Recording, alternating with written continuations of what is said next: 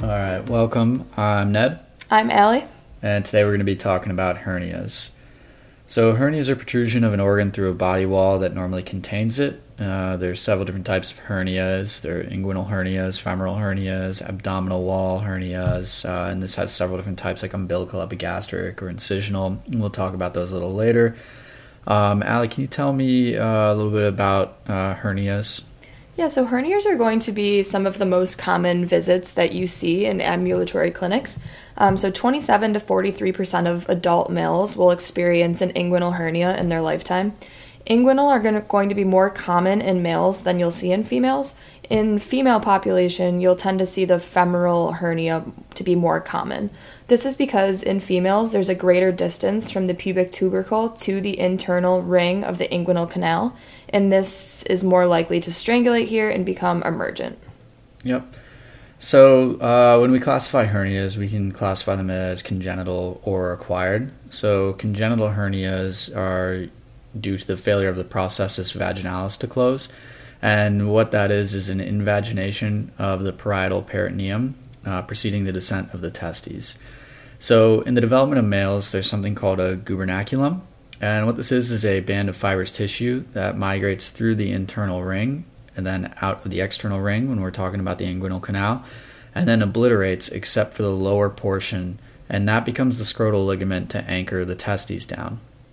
The internal ring is supposed to close afterwards, but if it does not, it creates a congenital defect for which a hernia can travel. And this will make a little bit more sense later on, but if that doesn't close up, then it just creates a passage for which a hernia can occur. So, Allie, can you tell me how that differs in females a little bit? Yeah, in females, we don't necessarily have this issue because the migration of the gubernaculum is not taking place. So the gubernaculum migrating is specifically for those testes to get to where they need to be. So in women, the gubernaculum is actually going to become the round ligament of the uterus, as well as the ovarian ligament, which is going to connect the ovary to the uterus. So those are the remnants of the gubernaculum in females. And then we talked about acquired as well, and this is usually just from abdominal wall weakening. Before we get into indications for when surgical repair of hernias is going to be necessary, there's some terminology we want to make sure we go over so that everybody's familiar with it. So the following terms are going to be extremely relevant when you're describing hernias, either presenting a physical exam to a resident or attending, or writing a note. So essentially when you're presenting or writing your notes and you think a patient has a hernia, there's certain words and terminology that you're going to make sure you either include as a pertinent positive or say that the patients don't have, so a pertinent negative. So Ned, can you walk us through these terms that need to be included whenever you're describing a hernia? Yeah, of course. So the first one that we want you to be aware of is whether the hernia is reducible or not. And what that means is can the hernia be pushed back into place, whether on itself or whether it does it on its own. So reducible is the first one. And then is the hernia incarcerated? If hernias cannot be reduced back into its original place, it's described as incarcerated. This isn't necessarily an emergency, and we'll talk about that later on. So incarceration is the second one. And then strangulation. So if a hernia is strangulated, then the arterial flow to the contents within the hernia has been compromised, and that results in ischemia and necrosis. It's going to cause the patient a lot of pain, and this is a medical emergency that needs to be fixed quickly. Another thing, too, I would say just in terms of contents of what is actually coming out in the hernia. So on imaging, you will be able to determine, as you train your eyes a bit, whether it's bowel that's coming out through the hernia or whether it's fat, which can also protrude out. So just making that distinction, you can do that on imaging. Yep, of course. And then also a quick tidbit here. The narrower the neck of the hernia or the smaller the hole that the hernia is going through, then the higher chance the hernia has of becoming incarcerated or strangulated. These terms are very important to be familiar with because this is going to dictate the management that occurs after. So once a hernia has been created, the definitive treatment is going to be surgical repair. So with those terms, hernias can be either complicated or uncomplicated. So a complicated hernia is going to be, like Ned was saying, when you have strangulation, so the arterial supply is being cut off, or bowel obstruction, and this is going to be emergent. So you always want to differentiate between an emergency versus something that's urgent. So an incarceration, which we were talking about, where yes, the hernia is stuck and you can't put it back in, but the blood supply is still there, that's urgent. So a little less, I guess, like critical to fix it at that time that you would want with a strangulation. So then, Ned, what is an uncomplicated hernia? Yep, so uncomplicated hernias can be elective, or you can take a watch and wait approach with those. So if there's no symptoms, then you can wait to have surgery. If the symptoms of it are severe, though, then you might as well get it taken care of, and surgery is indicated. If it's bothering someone enough that it's affecting their everyday lifestyle or what they do, then you might as well just do the surgery. There shouldn't really be a watch and wait. And then a quick side note too, femoral hernias are always recommended to be repaired, and this is just due to that higher chance of becoming incarcerated or strangulated, which Allie mentioned earlier. And then before we get into some of the anatomy here, most hernias are going to require surgical repair at some point. They don't ever get better, they just continue to get worse. So just to keep in mind that if you have a patient with a hernia, they'll likely have to get it repaired at some point in their lifetime. Go ahead. No, I just was going to transition us from there talking about the surgical repairs to just be aware that we're not going to go into really all of the operative techniques, but just knowing that there's different ways that you can go about them. They can be repaired openly, laparoscopic approach, so a transabdominal preperitoneal repair, or a TAPP, a total extraperitoneal repair, a TEP, or with a robot. So there's a lot of different ways that you can go about it. Yeah, they call those TAPs or TEPs. TEPs are pretty cool. I've seen a few of them, but go ahead and look it up if you're interested in it. We won't get into what it actually entails right here. So from someone who's not going into general surgery, I do really appreciate hernias because they have a lot of great anatomical relationships that become so important in terms of how we classify them and just essentially what's going on. So to start with our chat about anatomy involving hernias, we're going to start with something called Hasselbeck's triangle. So this is very useful to know, and to start, we're going to describe the borders. So the medial border is going to be the rectus abdominis. The lateral border is going to be the inferior epigastric artery, which remember is coming off of the external iliac artery. And the inferior border is going to be the inguinal ligament. So direct and indirect hernias can be remembered by a mnemonic, which we say MDs don't lie. So this stands for MDs, medial to the inferior epigastric artery, will be a direct hernia. And then lie, lateral to the inferior epigastric artery, will be your indirect hernias.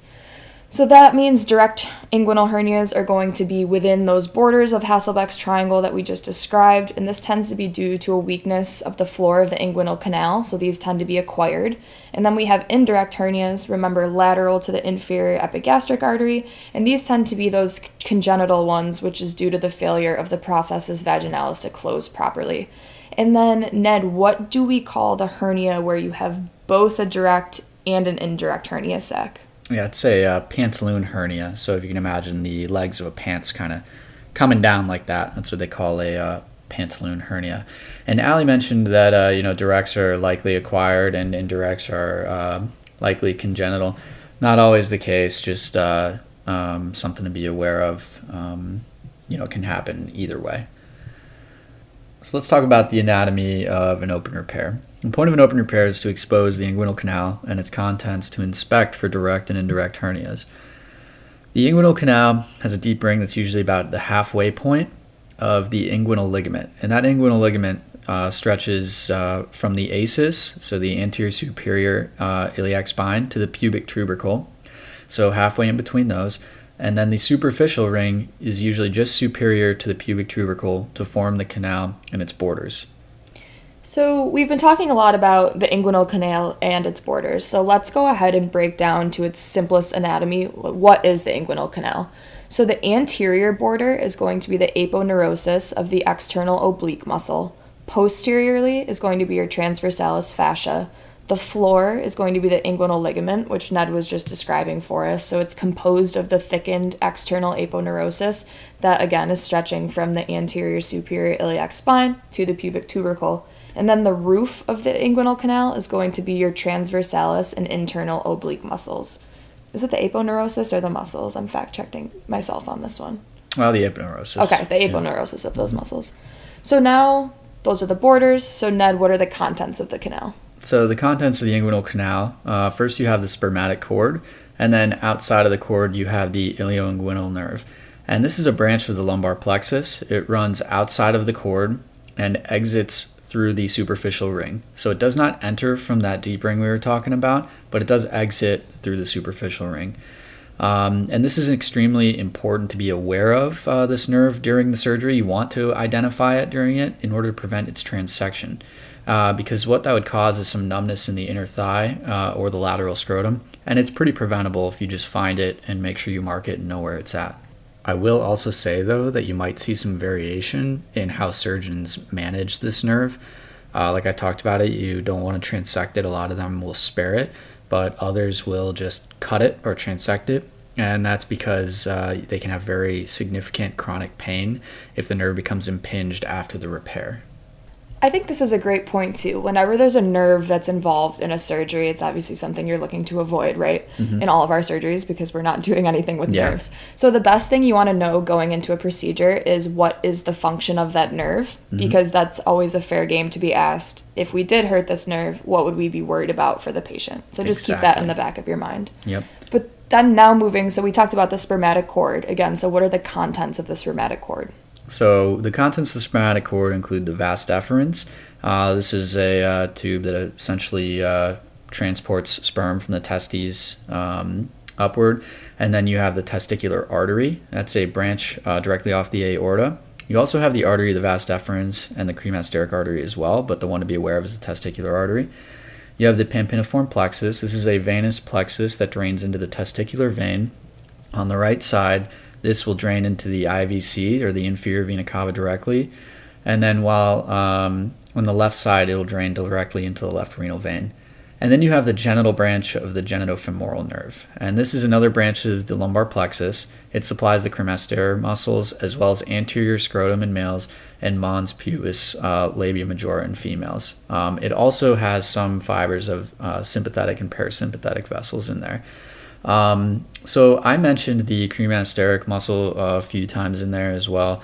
Allie, what's like something you can do if someone has testicular torsion, and how do those muscles relate to that? Yeah, so if someone has testicular torsion, this is bringing me back, but I want to remember that there's a reflex that we're worried about, the cremasteric reflex. So I think if you stimulate sensation on that side, you should see the testes elevate if that muscle is working correctly. Exactly. And then just to finish off here, talking about the open stuff, the inguinal hernias are rare in females. Can you tell us what the inguinal canal then has in females? Yes. If you did need to do a repair? So the inguinal canal is going to have the round ligament in females, as well as the ilioinguinal nerve and the genital branch of the genitofemoral nerve. So obviously in females, no spermatic cord. Exactly.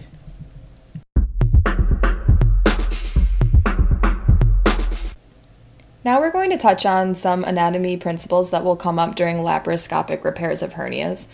So I will say before we start talking about laparoscopic repairs is don't be afraid in the OR to orient yourself. And what I mean by that is it's very difficult at times, no matter how great you are with anatomy, to go from applying it to looking at the body itself to then looking at a screen. So there's a lot of times where I would ask the surgeon or a resident to just take a second and orient me to the structures they were working on. So Ned, what are the 5 structures that the parietal peritoneum covers that can help you kind of orient as landmarks? Sure. So if you're looking up at the underside of the abdominal wall, then you're going to see, we're going to go medial to lateral. So there's a median umbilical ligament, which stretches from the bladder to the umbilicus. And then to the side of that, each side of that, there's going to be the medial umbilical ligament. So there's 2 of them, which are obliterated former umbilical arteries. And then even lateral to those, there's 2 of them again. You're going to have the lateral umbilical ligaments, and these house the inferior epigastric vessels. So if that's what houses the inferior epigastric vessels, what then could help you identify a direct versus an indirect hernia? Can you describe that a bit? Sure. So the relation of this lateral umbilical ligament to where the hernia is. So if it's medial to that ligament, then you're going to have a direct hernia from that MDs don't lie mnemonic.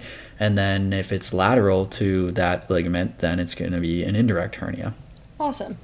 So now we're going to talk about two triangles that come up very frequently in these procedures. I was asked this on my surgery rotation, and I hadn't heard of it until the rotation itself. So before we get talking about these, we will say you are going to want to look at a picture with these. We're going to talk about the borders and what goes on with the triangles, but definitely take the time to look at a picture.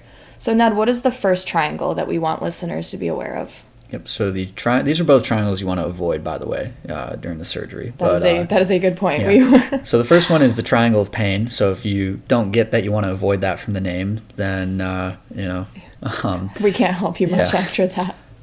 But as far as the medial aspect of that triangle is going to be the spermatic cord. The superior aspect of that triangle is going to be the iliopubic tract. This is a thickened portion of the transversus abdominis that runs deep and parallel with the inguinal ligament. All right. And then lateral part of that triangle is going to be the iliac crest.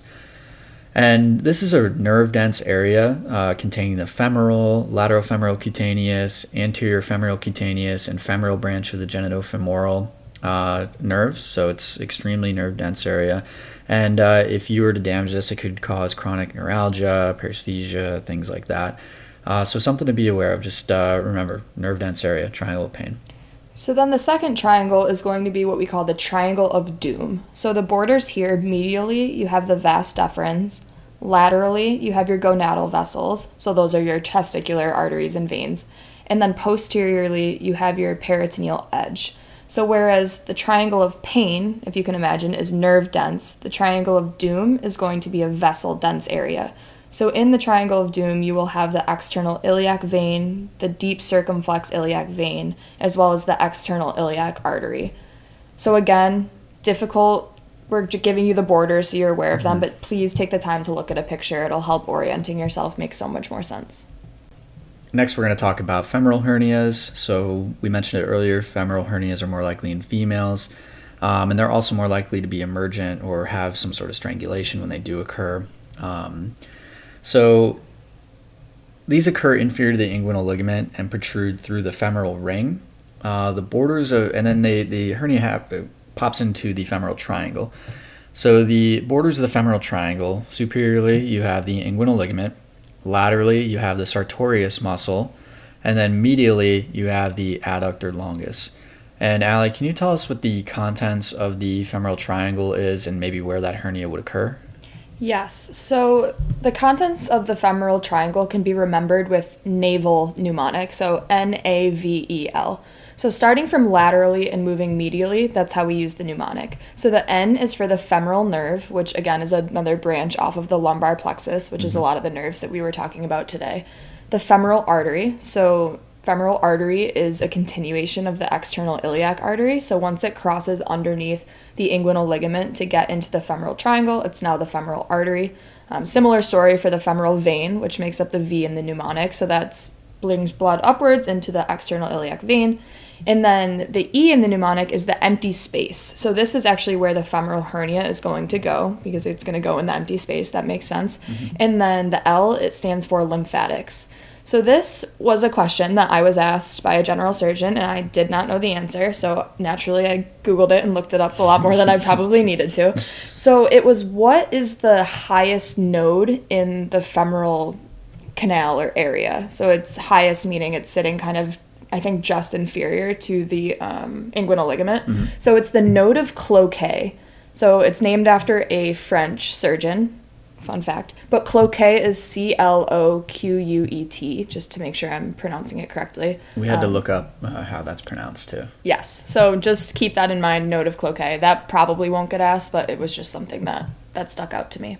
Really quickly, also the navel mnemonic, really good for when you need to put in like a central line too, like a femoral central line.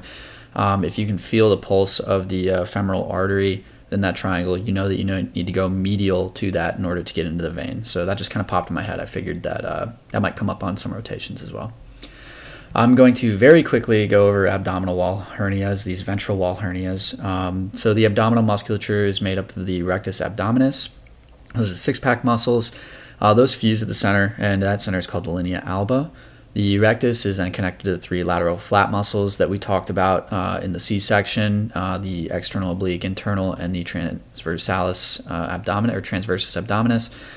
And where the rectus and those meet, that's the linea semilunaris. So that'll come in handy in a second here. But so epigastric hernias, this is a defect in the linea alba, that center line between the xiphoid and the umbilicus. That will be the epigastric hernia. Umbilical hernias, you guessed it, happens at the umbilicus. This is like 23 to 50% of people have these. It's usually asymptomatic, and you don't have to repair them if the person doesn't want to usually. Incisional can happen anywhere prior surgery was done. Peristomal hernias frequently occur when you have a stoma placement. There's a high chance that you'll get a peristomal hernia, just so you know. And then Spigelian hernia, had no idea what this was when I was first asked about it. This occurs at the junction of the transversus abdominis and the rectus, so at that semilunaris line. And then a Richter's hernia, you might hear that. That's where only one side wall of the bowel is strangulated. So maybe like half of the bowel wall is strangulated. Now to finish off with surgical snippets. So Ned, what constitutes Hasselbalch's triangle? So medially you have your rectus muscle, laterally you have the inferior epigastric artery, and inferiorly you have the inguinal ligament.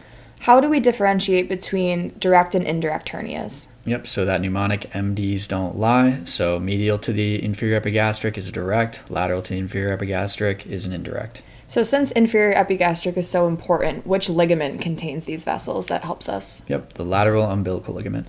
What are the contents of the inguinal canal? You have the ilioinguinal nerve, which you want to make sure you identify during the open procedure, and then the spermatic cord. And then what are the contents of the spermatic cord? You have the vas deferens, testicular artery, pampiniform plexus, and the genitofemoral nerve.